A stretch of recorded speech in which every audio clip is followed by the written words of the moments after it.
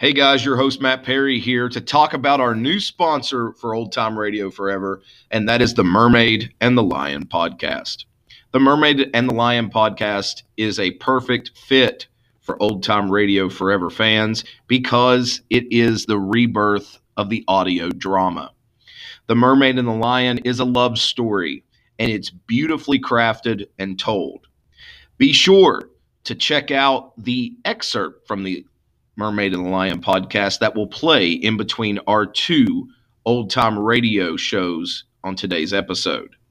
The Mermaid and the Lion podcast can be found wherever you listen to podcasts, and there's an Apple Podcast link in our description. Listener discretion is advised for adult content and profanity. That is the Mermaid and the Lion podcast on all of the podcast directories that you may choose.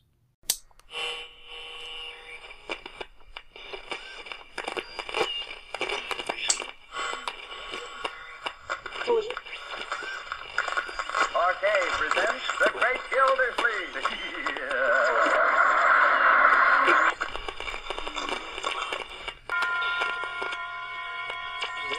Now, Autolite and its 60... Hello and welcome to the Old Time Radio Forever broadcast. I'm your host, Matt Perry. Join us weekly as we explore the golden era of American radio through the dramas, westerns, mysteries, and comedies that shaped the golden age. Be sure to give us a thumbs up or a 5-star review on all of the podcast directories that you may use.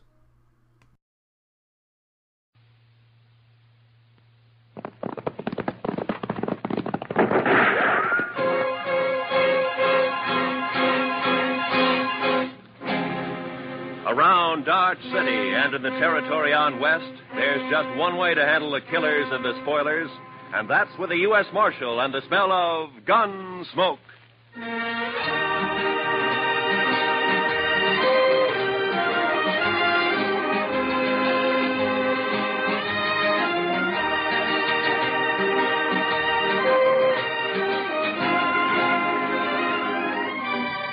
Gunsmoke, starring William Conrad. The story of the violence that moved west with young America. The story of a man who moved with it. Matt Dillon, United States Marshal.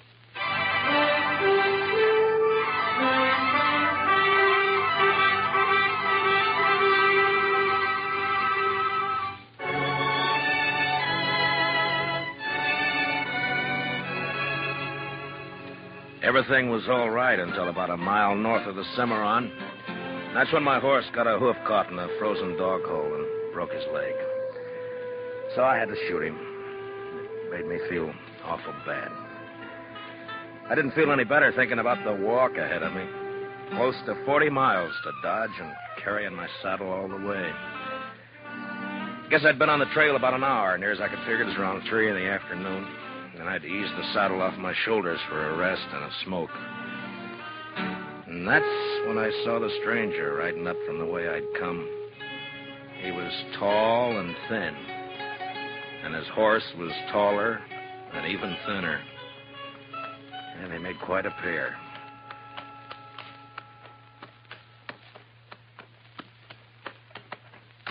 Hi. How are you? You lost? No. My horse busted his leg away back. I'm on my way to Dodge. Oh, that's your horse, huh? I saw it. Yeah. On your way to Dodge, huh? Yeah, that's right. You got any more of that tobacco? Yeah, sure. Here you are. Thanks. Thanks a lot. That's okay. A big walk you've got ahead, ain't it? Kinda. It's going to be dark soon. You figure making camp? That's the idea. Well, it's too bad. Yeah. Do you need any food? No, thanks. I got enough. Well, I thank you for the tobacco. Sure. Anytime.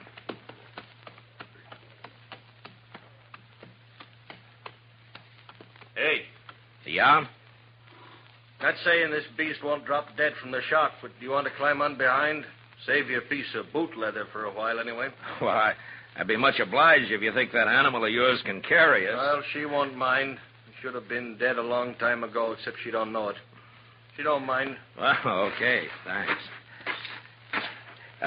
Here, will you hold my saddle till I get up, huh? Yeah, give it here. Yeah. Ah, Can you manage the saddle? yeah, give it. Yeah, I got it. Now, let's go.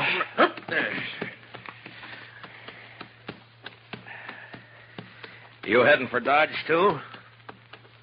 Not in particular. Just north. Uh-huh. This beast will do about 10 knots with the wind behind her, but we ain't going to get more than 5 with this load. You ain't in no hurry, are you? Well, I was kind of hoping to get back tonight. It's Christmas Eve, you know. Oh, yeah, that's right, ain't it? Yeah. That backbone of hers sticking into you? Oh, no, it's okay. Thanks. Notice that tin do-jigger tied to you. You with the law? Yeah, I'm a U.S. Marshal. My name's Matt Dillon. That's so. I never seen a marshal on foot. Well, it happens sometimes. How is it you're down this way? You need to mite off your course? Hmm? So you marshal down here as well as Dodge? No, I just took a prisoner across the Cimarron into Oklahoma territory. Turned him over to the Army there. Did, huh?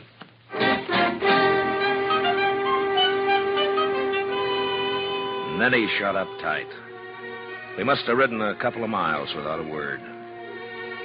I got to thinking about Dodge and Chester, Doc, and Kitty, and the rest of them. You know, there's something pretty special about any place at Christmas time.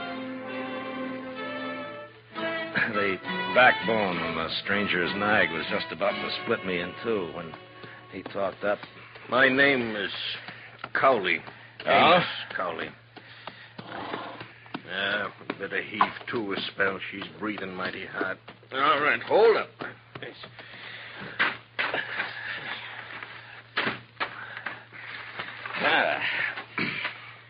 Yeah, it's getting a little chilly, isn't it? Yeah.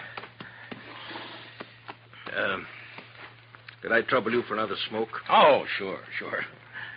Here you are. I thank you. Say, what's it like in Dodge? What? Dodge. What's it like? Oh, it's like any other town, I guess. Pretty big, huh? Well, yeah, I guess so. Not so big as New York, though. Oh, no, not as big as that. You know, I haven't been in a big town now for more than 10 years. Oh, is that so? No. Been down the territories, drifting.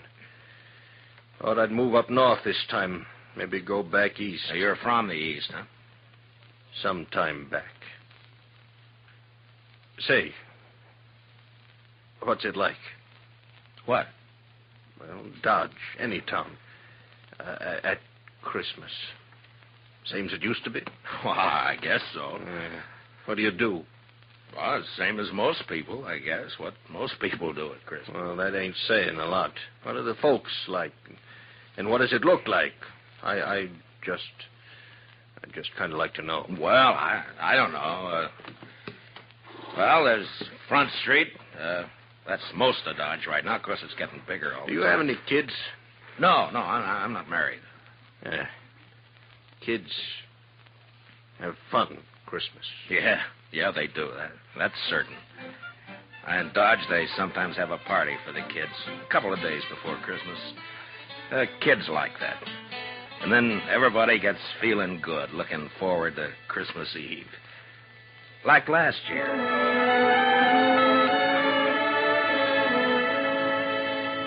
There was snow on the ground, but the sky was clear. You could even see the stars. I was going down the street to the Texas Trail to meet Doc and Chester. Chester, he's my deputy. Doc's a doctor in town. We had some work to do later on in the evening. You could see the light shining behind the curtained windows, and almost everybody had a sprig of holly berries hanging up. They got some from the east a couple of days earlier. I remember running into John Bumby. He's a kind of general handyman at Dodge. Never says much, but he sure had a lot to say that night. Oh, hello, Marshal. Oh, hi, John. A lovely night for Christmas Eve, isn't it? Yeah, it certainly is, John. Yeah. Pretty fine night. Peace on earth, goodwill to men. Mr. Dillon? Yeah, that's the way it should be, John. You know, Marshal, this is going to be quite a night for me. Yes, sir. Oh, is that so? Oh, yes, sir. Tonight, I'm asking Mrs. McNish to become Mrs. Bumby. What? Mm-hmm. What, John? I didn't know that. Oh, I know it's been a mighty fast secret, but I'm popping the question tonight. Well, I wish you a lot of luck, John. Hey, I'll tell you what. Come by to the Texas Trail later, and we'll have a drink on it. Oh, I will. I really will, Marshal. You're good and kind, Marshal. Good and kind. Merry Christmas, Marshal Dillon. Merry Christmas. Well, the same to you, John.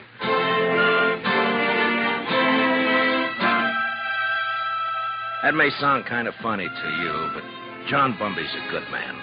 A little peculiar sometimes, but good as they come. And they don't make enough like him. Of course, most everybody in Dodge suspected Doc and Ms. McNish were sweet on each other. But it just goes to show you. I'll tell you about John and Ms. McNish a little later. So I went on down the street. You know, it's a funny thing about those words, Merry Christmas. Men say it to each other, and, well, it makes them feel kind of good. Yeah, I know what you mean. Used to be a seafaring man myself. When you're on the sea and it comes Christmas, things like that can count a lot. Yeah. And we might as well get underway again, huh? Sure. Hey, you want to take my saddle? Give it here. Okay. Give it to me. Okay. I guess you'll miss it in Dodge tonight. Won't you? Well, if you could get a little more out of this nag of yours, we might make it tonight. No, there's not a chance. She'll be on her beam ends pretty quick. She's been on a long reach since sunup. Oh. Mighty bare country up this way. All right. Depends on what you're used to. Mighty bare where I've been, too. It's not like the sea. That's always different. How come you left it? I always heard a sailor doesn't ever get it out of his blood. The sea? I guess you can get it out of your blood, all right. You got the right reason you can. Yeah, I guess so. Hey, you trying to get something out of me? Well, no. Get what? I would just remark. You want to ride with me? I don't want any talk about the sea. Well, you brought it up. Get it.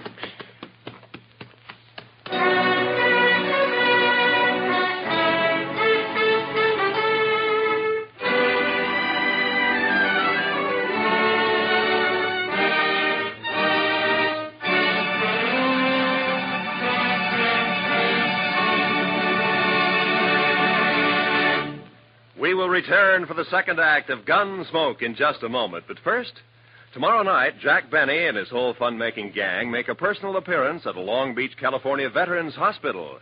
It's going to be a Christmas they'll never forget, as Benny and the bunch cut loose while they assist the folks at the hospital in trimming their Christmas tree. Be sure to join the fun tomorrow night on CBS Radio, when it's Jack Benny time all across America. Now for the second act of Gunsmoke.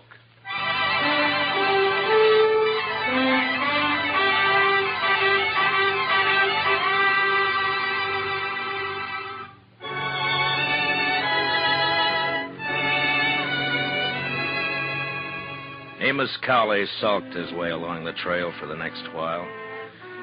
And then it was almost like he couldn't stand the quiet. Or maybe he had things on his mind. He turned his head. Go on. What? Go on. Tell me some more. Oh, about Dodge? Yeah. Well, I don't know. Well, you try some more, huh? Well, they got a little pine tree in the Texas Trail. Tree? Yeah, come down a long way from the north. Kitty Russell, she's a hostess in the Texas Trail. Well, she got a lot of ribbon and gewgaws and made it look real nice. That was last Christmas. The star at the top? The star? Yeah. Yeah, I think so. It looked like a star, I guess. It sure looked pretty. And there was a difference in the place that day. Everybody was celebrating and feeling real good. The doors would swing open and somebody would come in and, maybe somebody you just knew to nod at, but because it was Christmas Eve, he'd come right up and say, hello. Oh, maybe that's a good reason, maybe not. I don't know. All right, I'll take it. Anyhow, it was still kind of early. Just wait till you... Kitty and Chester were standing off looking at the tree. Hi, Matt. Good evening, Mr. Dillon. Hi, Kitty. Chester. How do you like it, Matt? Christmas tree. That's Oh, that's real pretty. only tree but one in the whole town. Yeah, Kate's got one over the Alphaganza. Oh, well, I'll have to see it later. You're next. Where's Sam? I don't know. Maybe he started celebrating too soon. Oh. Doc's taking over the bar. Yeah, that's right. You want a drink, Kitty? Sure. All right, I'll get you a drink. You haven't forgotten anything, have you, Mr. Dillon? Forgotten? What, Chester? There. What did I tell you, Miss Kitty? I knew just as sure as my nose that you Oh, forgot. that. No. I hadn't forgotten. Oh, well, I thought as soon as I get Sam sober enough to take care of the customers, we could go on over to Doc's like we planned. Sure, we'll do that, Chester. Here you are, Matt. Thanks, Doc. Oh. Yeah, well, it's still snowing out. No, it's not. Where are you going, Kitty? All right. Just want to look outside.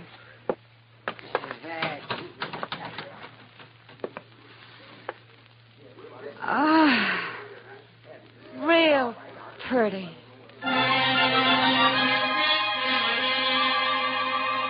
Man thinks of a lot of funny things that don't mean much. Kitty standing at the door, sniffing the cold air, and the warmth inside, and the whiskey in me. It was a good feeling. And then Chester and I decided to take a bottle over to Mr. Hightower. He's the telegraph operator over at the depot. He runs a printing shop on the side. Say, Mr. Dillon, Yeah, Chester. do you mind if I stop by the church for a minute? Well, no, I don't mind. I just feel kind of right tonight, Mr. Dillon. Figure I ought to thank somebody for it. Sure.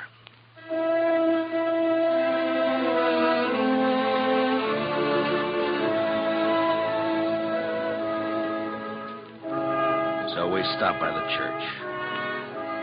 I've never been much of a man for church, I guess, but I went along with Chester. Wasn't anybody else there, just the two of us. Guess we sat for 10 minutes in that place. Chester a little way off with his head bowed. There's a lot of peace in a church. Maybe it's the quiet.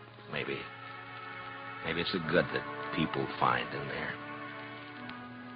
Whatever it was, it made a man feel glad about pretty much everything. I haven't been in a church since I don't know when. Oh, is that so? Heave to. Well, she's becalmed again, mister. Okay.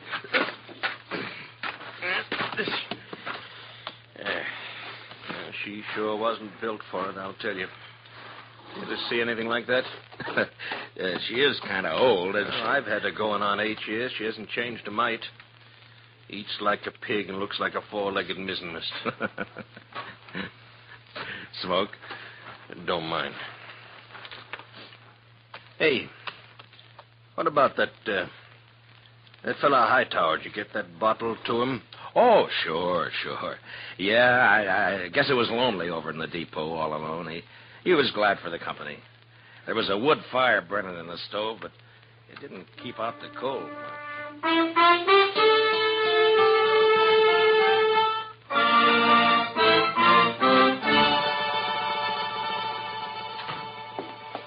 Well, how are you, gents? Merry Christmas. Well, how's it going, Mr. Hightower? Oh, slow, Marshal, slow. Bit of excitement about an hour back, though. That so? Yeah, 9:15 got stuck between here and Hutchinson. Lots of snow back there. They getting her out? Sure, they're trying, but I'm sure glad I'm not on it. It's going to be a cold night on that train. Well, it's kind of chilly in here, isn't it, Mr. Hightower? Any warmer, and I'm going to sleep. Well, say, we brought you over a bottle of Irish for company. Jameson's, well, I declare I was just thinking about a tot before you boys come in. Now, that's real friendly. Will you have a drink with me? We sure will. Let's open her up, huh? A couple of glasses up on the shelf there, Chester. Get them down, will you?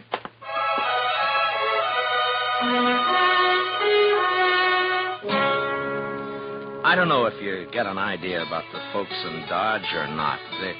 They're not any different than any other people, or the town either. I guess maybe it's a pretty small place at that. The depot, the hall, a few stores, a church, Doc's office, a Texas Trail, Alafraganza, my office. Not much, but it's where you live, you know? Sounds all right.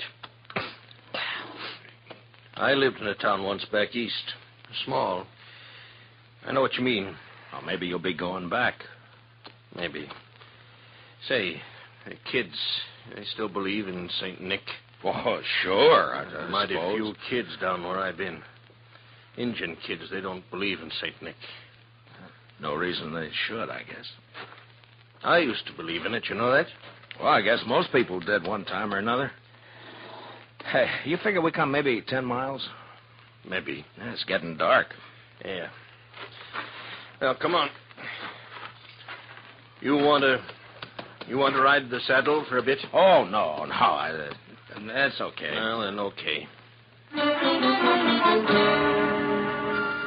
We rode on, and I thought about last year, about Kitty, Doc, and Chester and me going over to Doc's place after Doc got tired at Tended Bar at the Texas Trail. It was about 1:45, and we stood around and sang Christmas carols. And I remember how it sounded that night, how it looked. The glow in the stove in the middle of the room, and frosty windows.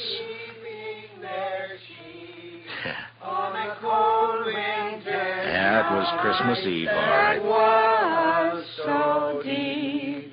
Noel, Noel, Noel, Noel.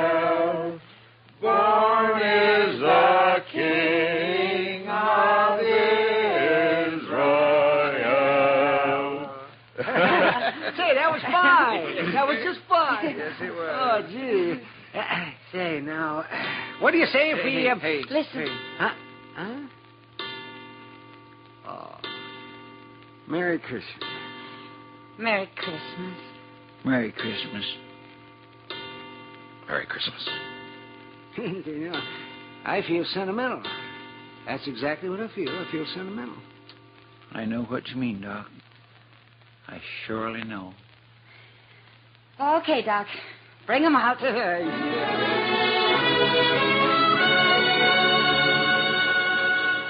And I remember how Doc scuttled over to the bureau and brought out some packages. The presents weren't much, but it didn't matter what they were. And when we'd finished opening them, it was Chester who said what we were all thinking. I just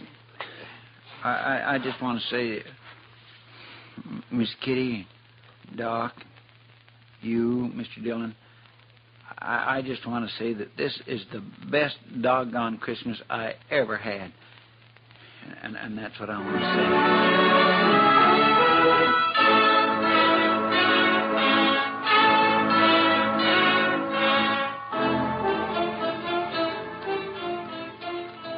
say. Say, you was going to tell me about that fella John was courting that woman.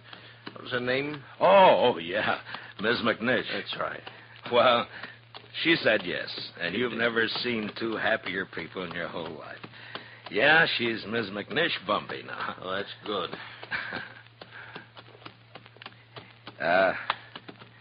You know, you might settle for a bit in Dodge. You could get work there.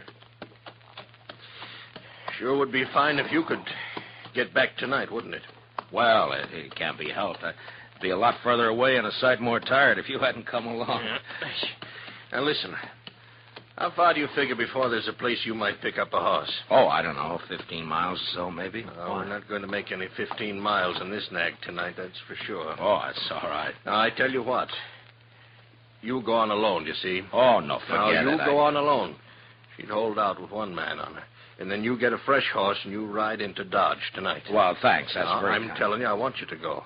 I'll be fine. I've walked before. Probably make it almost as quick as you. Look, it's real nice of you, Mr. Cowley, but no thanks. Now, Christmas don't mean nothing to me. You got friends waiting for you. Well, I'll see them tomorrow. You're a fool. Well, that may be. All of them nice folks. You're going to make them feel pretty bad. Look, I'll stay. If you want to go on along, thanks for the ride. Well, let's well make camp then. I guess so. And listen, you want to tell me some more about what you was telling me before we turn in? Well, sure. I take it kindly, mister. I'll get yourself settled. I got some stuff in my pack we can eat and maybe get a fire going. Then after we eat, you can tell me some more.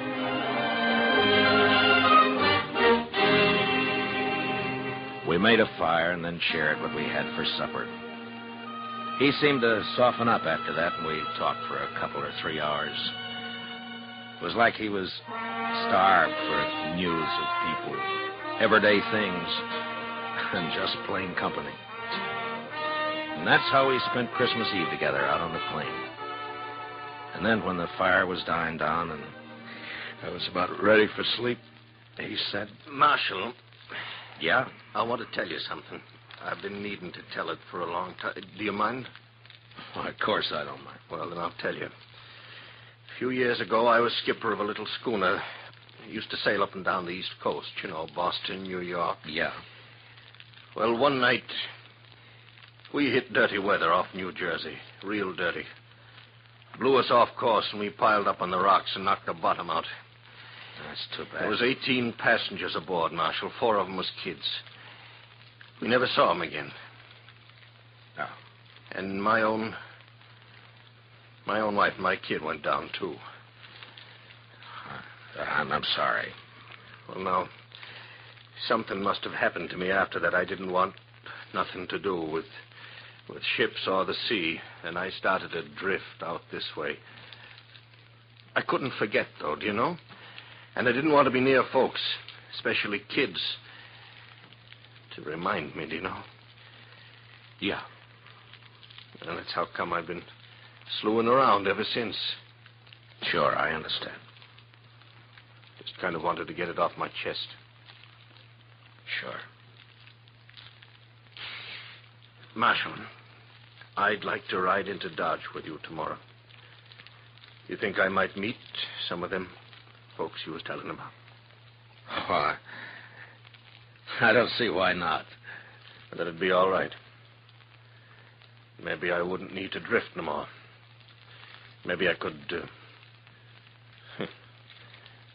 drop anchor, do you know? Yeah, you might at that. Yes. Well, good night. Good night. Merry Christmas, Marshal. Merry Christmas, Mr. Cowley.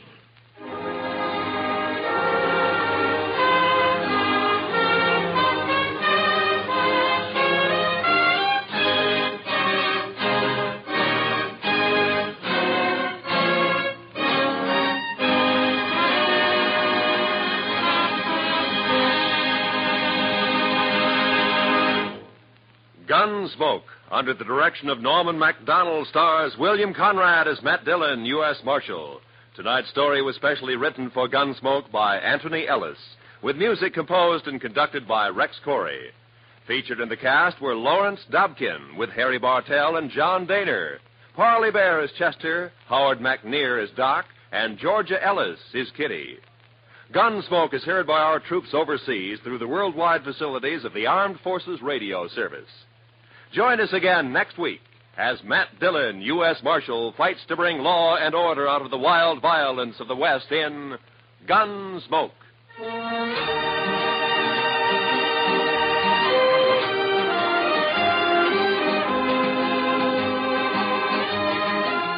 Tomorrow night, Edgar Bergen's real-life daughter, Candy, pays him and you a visit on The Edgar Bergen Show with Charlie McCarthy. Candy and Charlie hit it off fine, but Edgar has cause to regret his hasty decision to invite his 6-year-old daughter into the show, especially when she starts throwing her voice. Sounds like fun tomorrow night on most of these same stations when CBS Radio presents The Edgar Bergen Show with Charlie McCarthy. This is Roy Rowan speaking. And remember, Eve Arden as our Miss Brooks teaches you how to laugh every Sunday on the CBS Radio Network.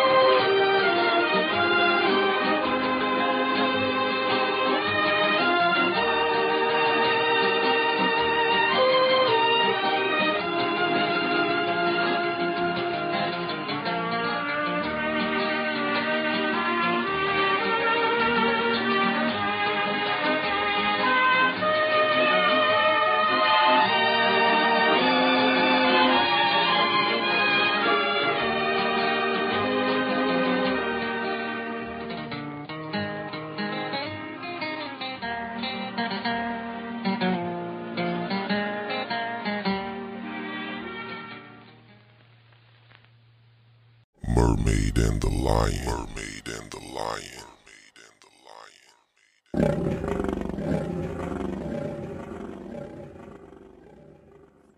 A Chevy 1500 had just made a left-hand turn, hitting me directly on the driver's side of my door on my small Dodge Stratus.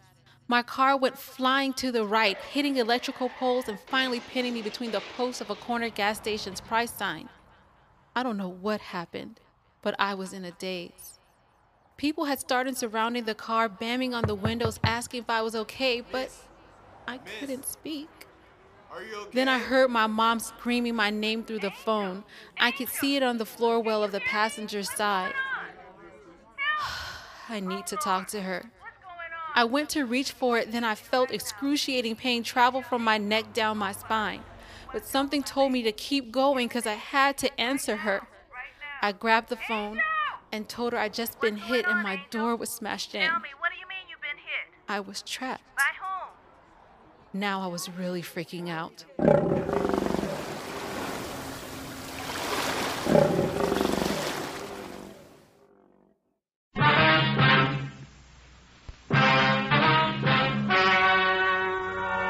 Ladies and gentlemen, the story you are about to hear is true. Only the names have been changed to protect the innocent. Fatima Cigarettes, best of all long cigarettes, brings you Dragnet.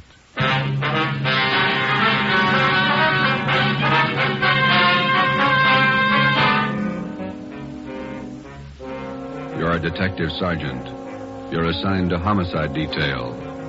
A small boy is reported missing from his home. His age, 9 years. Foul play is suspected. Your job, find him. If you want a long cigarette, smoke the best of long cigarettes. Smoke Fatima. Fatima is the long cigarette which contains the finest Turkish and domestic tobaccos superbly blended to make Fatima extra mild. And that's why Fatima has a much different, much better flavor and aroma than any other long cigarette. That's why Fatima is doubling and redoubling its smokers. So, if you want a long cigarette, smoke the best of all long cigarettes. Smoke Fatima. Dragnet, the documented drama of an actual crime. For the next 30 minutes, in cooperation with Los Angeles Police Department, you will travel step by step on the side of the law through an actual case from official police files. From beginning to end, from crime to punishment, Dragnet is the story of your police force in action. It was Thursday, December 22nd. It was cold in Los Angeles. We were working the night watch out of homicide. My partner's Ben Romero. The boss is Thad Brown, chief of detectives. My name's Friday. I was on the way into work, and it was 3:55 p.m. when I got to room 42. Homicide. Hi, Joe. Ben, what you doing? Oh, pretty quiet. How's your mother? Well, that cold's still hanging on. Bad cough. Doc says nothing serious. My kid's got the same thing. Must be some kind of a virus going around. Yeah. Is that a new suit you got on? Oh, yeah. Ma figured I needed one. Let me see. Oh, yeah, that's a nice shade blue. Where'd you get it? Quincy's down in South Fig. Look okay? Turn around. Oh, yeah, that's a good fit. Did you get all the reports on the Webster case yet? Yeah, all taken care of. Yeah. Homicide, Friday. This is Levinson, Unit 113J. Got something for you. Yeah, Harry, what's doing? Doherty and I are out here on Collis Avenue, 4656. Trying to track down a 9-year-old boy. What's the story? The kid's missing, suspicion of foul play. How long has he been gone? About 2 hours. Looks like a job for homicide. How do you figure? Kid was last seen playing in the backyard of his home. Yeah? We checked over the yard. Find anything? Bloodstains, lots of them. They look new. Ben and I left a message for Chief of Detectives Thad Brown. Then we went over to the crime lab, picked up Lieutenant Lee Jones, and drove out the Arroyo Seco freeway to Collis Avenue. It was an average neighborhood. Number 4656 was a one-story green stucco residence situated on the corner of Collis Avenue and Harrison Drive. Beyond the backyard was a tract of undeveloped land covered with scrub oak. Harry Levinson from Highland Park Juvenile was waiting for us in front of the house. Back this way, fellas. I'm coming, Lee. Wait till I get my bag. Okay. Who notified you that the boy was missing, Harry? The mother said she went out to do some Christmas shopping about 11 this morning, left the boy home. She came back about 2 this afternoon. He was gone. What's the name? Johnstone. Kid's name is Stanley, 9 years old. Mm-hmm. Was this gate open like this when you got here? Oh, yeah, I haven't touched a thing. Here are the stains over here, Lieutenant Jones, along the edge of the walk, see? Yeah. Let me see. Quite a few stains, huh? Looks like it might be blood. Try some benzodine on these spots here. There we are. See what happens. Where's the kid's mother now, Harry? In the house. Doherty's talking to her. Did you talk to any of the neighbors? People next door. One's on this side. They couldn't tell us anything. There it is, fellas. Yeah, Lee? These spots I covered with benzodine. The blood stains, all right. Can't say definitely whether it's human or animal blood. Mm-hmm. You have to go back to the lab to run it through. Yeah, biological precipitin test. Hand me one of those glass vials from my bag, will you? Yeah. Okay, here you are. Thanks. Scrape some of these flakes off for a test. There we are. How soon can you tap the blood for us, Lee? Precipitin test won't run more than 20 minutes. It'll take 3 or 4 hours to run a blood grouping, though. That's it. Anything else you want to check? Levinson, anything else? Oh, right here, my handkerchief. Empty shell. That marker over there by the rose bush, that's where I found it. From a .22, huh? Yeah. Might tie in, might not. Mark it and dump it in this envelope, will you? Oh, yeah. There. Shell. There you go. Did you get out a missing broadcast on the boy, Harry? Doherty did about half hour ago. Oh, here's a description here. Mm-hmm. Thank you. Mother know about the blood stain? No, we didn't tell her. She's worried enough already. And she has no idea what might have happened to her boy? No more than we do. She checked all her friends, relatives. We're covering the neighborhood. No trace so far. Not much to go on. Blood stains, empty cartridge. Could mean 100 things. Any ideas, Friday? Yeah, just one, and I don't like it.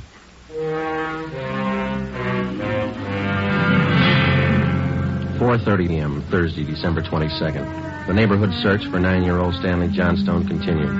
Lee Jones went back to the crime lab to start the precipitin test and the blood grouping. Levinson and his partner Doherty from Highland Juvenile stood by. We called Chief of Detectives Thad Brown, and he ordered up a special detail to aid in the search for the missing boy.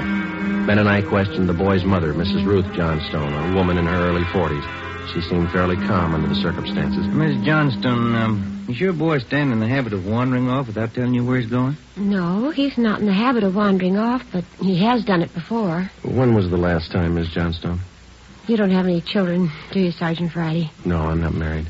Well, there comes that time in every young boy's life when he feels that it's time to leave home, to go out on his own. Usually happens somewhere around 8 to 10. I think I know what you mean. I've got a boy. Well, then you know how it is. My husband and I scolded Stanley one day after school. He was quite put out about it. He thought George and I were unfair. packed a few of his things and left. How long was he gone? Oh, no time at all, about 2 hours. I was worried about him, but my husband said to leave him alone, said every boy had to go through that stage. Well, then you think he's run away from home again this time? Yes, I think so. He's been gone about 4 hours now, and I have a funny feeling about it. Did you and his father have some misunderstanding with the boy recently? Well, that's just it. We haven't.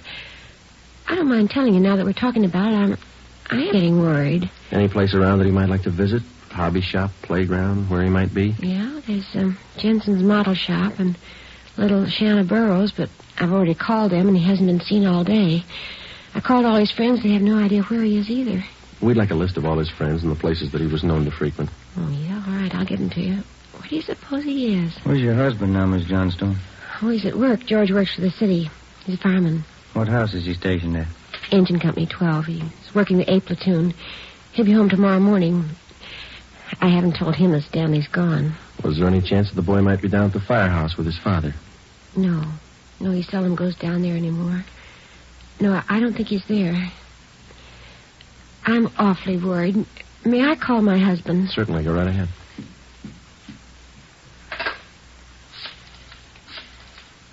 I know George will be worried. Stanley's been gone too long.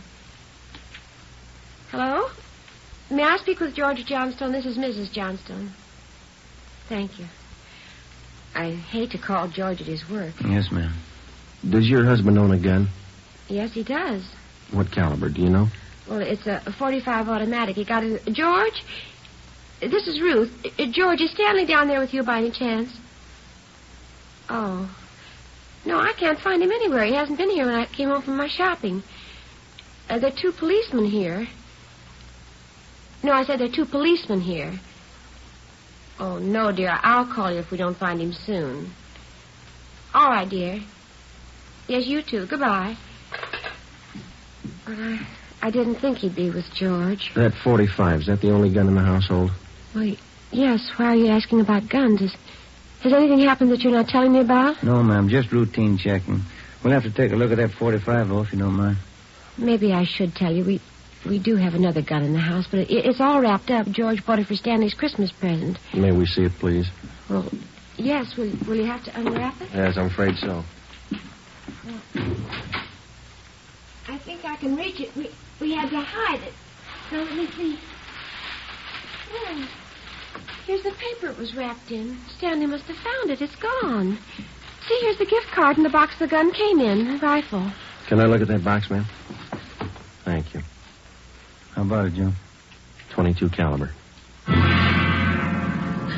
Thursday, December 22nd, 5:15 p.m. It was getting dark.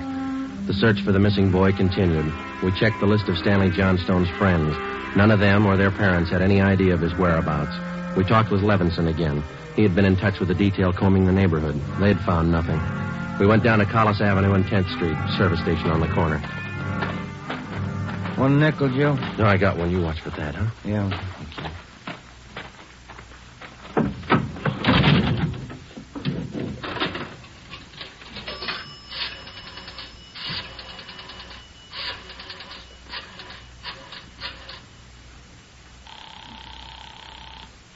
City Hall. 2667, please. 2667. Crime Lab, Jones. Hi, Lee. Joe Friday. Yeah, Joe. Any sign of the Johnson kid? No, not yet. How are you coming? Finished the precipitin test. It's human blood. Yeah? Working with the blood group now. Do you know what type the Johnson boy has?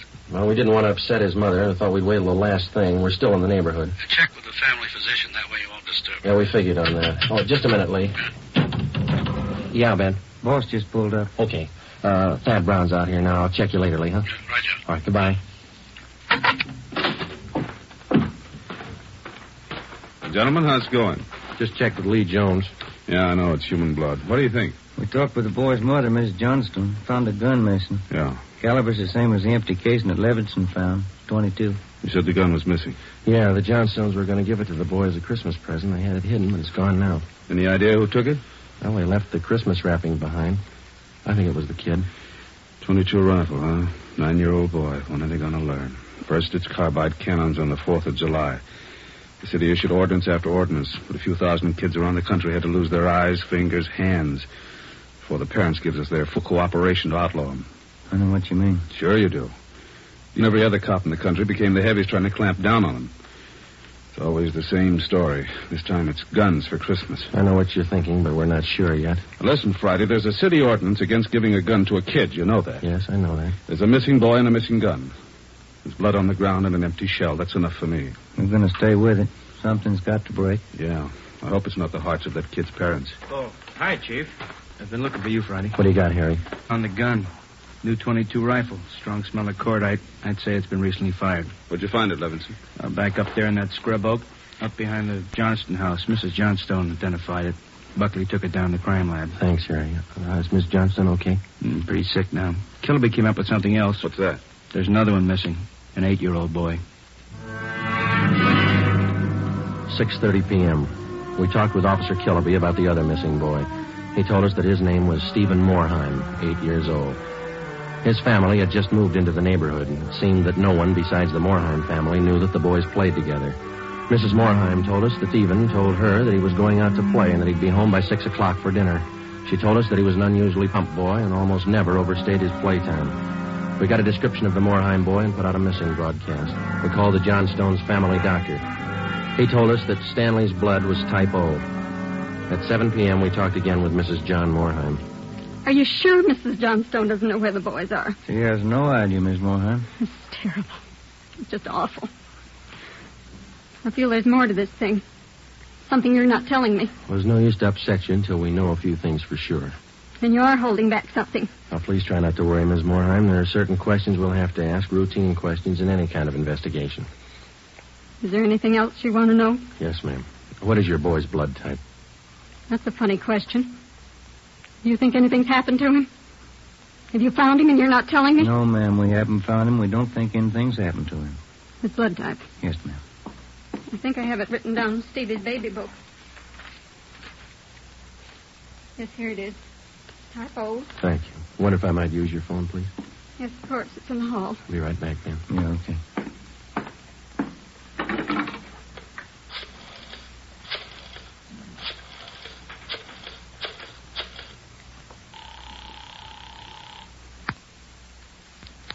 City Hall. 2667, please. 2667.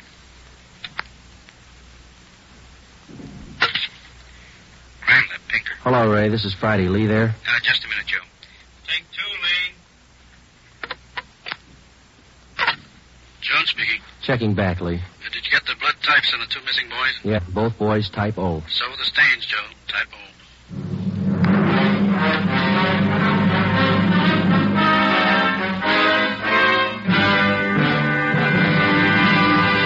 You are listening to Dragnet for the solution to an actual case from official police files. Now, here's a real solution to many of your Christmas shopping problems. If your friends smoke a long cigarette, give the best of long cigarettes, Fatima. Give Fatima for quality. The name Fatima has always stood for the best in cigarette quality. Give Fatima for flavor. Fatima has a much different, much better flavor and aroma than any other long cigarette. Give Fatima. They're extra mild. Yes, Fatima is the long cigarette which contains the finest Turkish and domestic tobaccos superbly blended to make Fatima extra mild. Yes, extra mild. So give Fatima for Christmas in the attractive golden yellow carton. It's the long cigarette that has doubled and redoubled its smokers. Yes, more and more smokers every day agree Fatima is the best of all long cigarettes.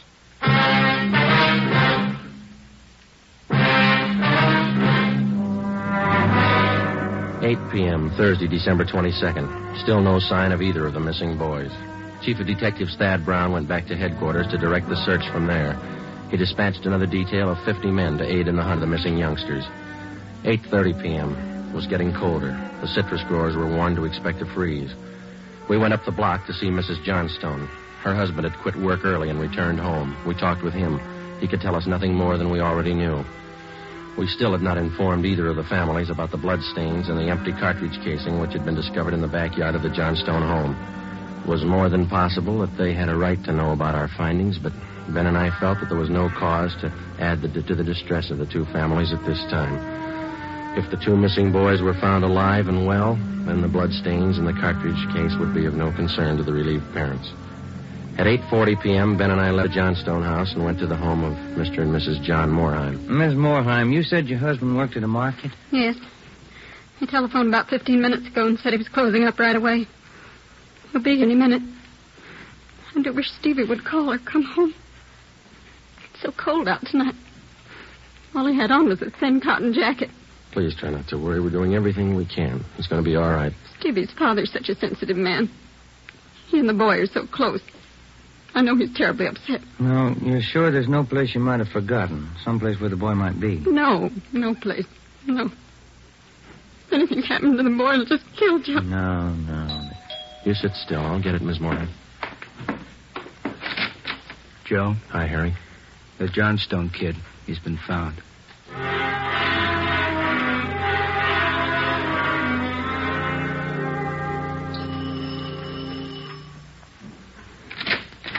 Oh, he's home, Sergeant. He's come home. Thank God he's all right. Where's he been? Did he tell you? No, he didn't. His clothes were all dirty, and he's acting strange. I've never seen him like this. How do you mean, Miss Johnson? Well, he just came in the front door and said, "Hello, Mom," and then he sat down in a chair and stared at the floor. He won't talk to his father or me. Do you mind if I talk to him? No, go ahead. I asked him about the little Moorheim boy, and he wouldn't tell me a thing. Where is he now? In the living room. Looks all right. Yes. Son, this is a police officer. He wants to talk to you. Now, don't be afraid, dear. He only wants to ask you some questions. Son. You see, Sergeant? Stanley, come on, look at me, son. Get your head up, youngster. Come on, now, that's better. Had your mother pretty worried, you know that? You want to tell us where you've been? I wish you'd try to get him to eat a little something. Do you hear that, son? Want something to eat? Stanley, there's another little boy up the street who hasn't come home. Do you know where he is? His father and mother are worried about him, too, just like your folks were. You've got to help us find him, son. I killed him. I killed Steve with the .22. We were only playing. But I killed him. How do you know you killed him? Maybe he's only hurt. Now, isn't that it? No, he's dead. I know he's dead. The gun went off. We forgot we put bullets in there. Where is he, Stanley? I hid him. I was scared. I didn't want anybody to find him. Where did you hide him, son? In a cave up on the hill. I didn't mean it. It was my pal. You want to show us where, son? Yes, I'll show you. Please don't send me to jail. 9:15 p.m., Thursday, December 22nd. 9-year-old Stanley Johnstone led the way up the hill behind the backyard of his home. He showed us the wagon he moved the body in. His father came along with us. About 50 feet from the crest of the hill, the boy went into a thicket of scrub oak. There we found a small cave holding the body of Stephen Moorheim. There was a single bullet wound in his chest just below his heart. He was dead. We covered the body. Stanley, how did it happen? I knew my folks were going to give me the gun for Christmas. I knew where it was, and I got it. There was a box of bullets with it. Were you pointing the gun at Stephen? No, sir. No, sir, I wasn't. It was Steve's turn to play with it. I was chasing him. He tripped over the stump there in our backyard and fell. The gun hit him in the stomach, and it went off. Why do you think you killed him if you're telling us the truth? I'm telling the truth, honest. That's the truth. All right, I believe you, son, but why do you think you killed him? It was my gun. Steve would still be alive if I didn't go and get it. I should have waited till Christmas. It's all my fault. Where have you been all this time? In the cave with Steve. What were you doing in there, son? I was praying. I was praying for God to make him alive again. After a thorough investigation, Ben and I were convinced that the shooting of Stephen Moorheim was accidental. Lieutenant Lee Jones' findings substantiated the Johnstone boy's story even to the smallest detail. We put in a call to the coroner's office and acquitted him with the facts. He designated a local mortuary to handle the body pending autopsy and granted us permission to remove the body to the Morheim home. Mrs. Morheim collapsed. The family doctor was called. Ben and I sat in the living room to wait for John Morheim, the dead boy's father. Edith! Edith! Mr. Morheim? Yes. You the police? Yes, sir. Where's Edith? Where's my wife? Has my boy come home? Have you found him? Yes, sir. Oh, where is he? Steve! Stevie! Where's Steve? He's hurt, isn't he? Yes, sir. Oh, where is he? I want to see him. He's hurt bad, Mr. Morheim. Oh, where is he? I want to see him. He's in his room. How bad? Pretty bad. He's dead. All right, if I go in? If you want to. Will you go with me? Sure. Don't make it any harder on yourself, Mr. Morheim. I want to see my boy. Stevie. Mr. Morheim. Stevie.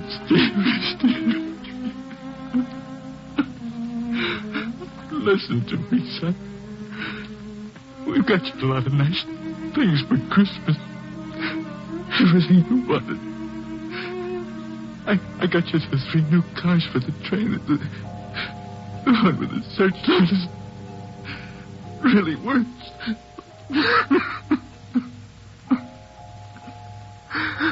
Son, you got that new switch you wanted to, and a lot more try.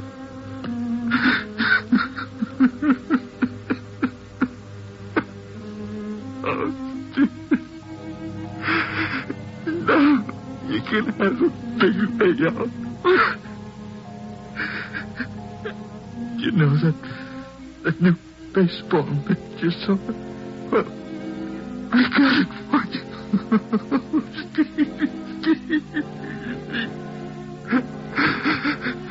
That cowboy outfit you wanted, I got that too. Mr. Morheim. Come on, Joe.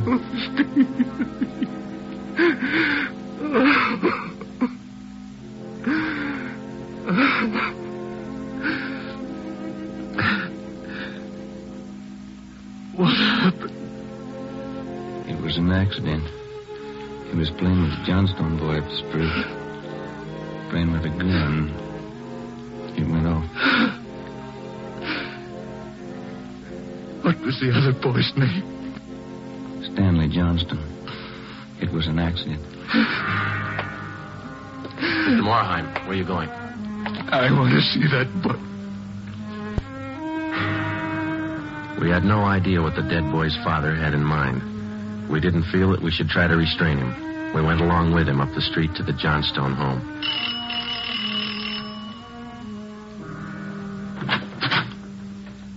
I'm Stevie's father. Where's your boy? I'm sorry. Where's your boy? He's right here. Won't you come in? It's all right, Miss Johnstone.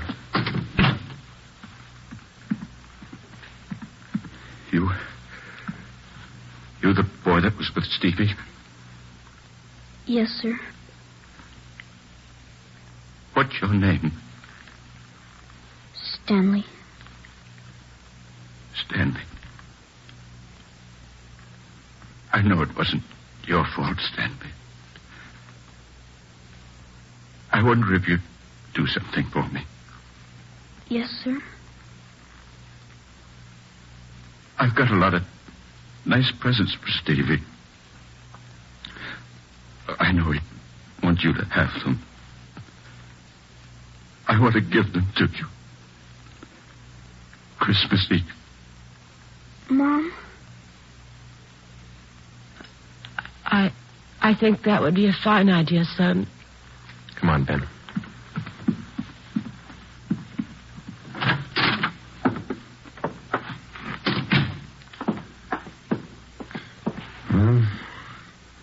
What does it all prove, Joe? You don't give a kid a gun for Christmas. The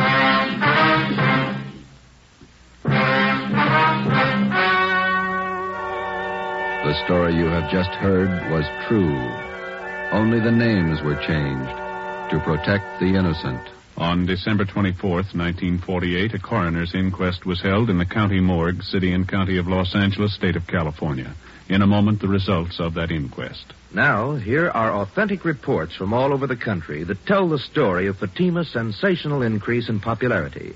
New York Division. Fatima sales up 132%. Chicago Division. Fatima sales up 453%. Los Angeles Division. Fatima sales up 545%. More and more smokers agree Fatima is the best of all long cigarettes. So enjoy Fatima yourself and give extra mild Fatimas for Christmas in the attractive golden yellow carton. Everyone who smokes Fatima says that this great new long cigarette is the best of all long cigarettes.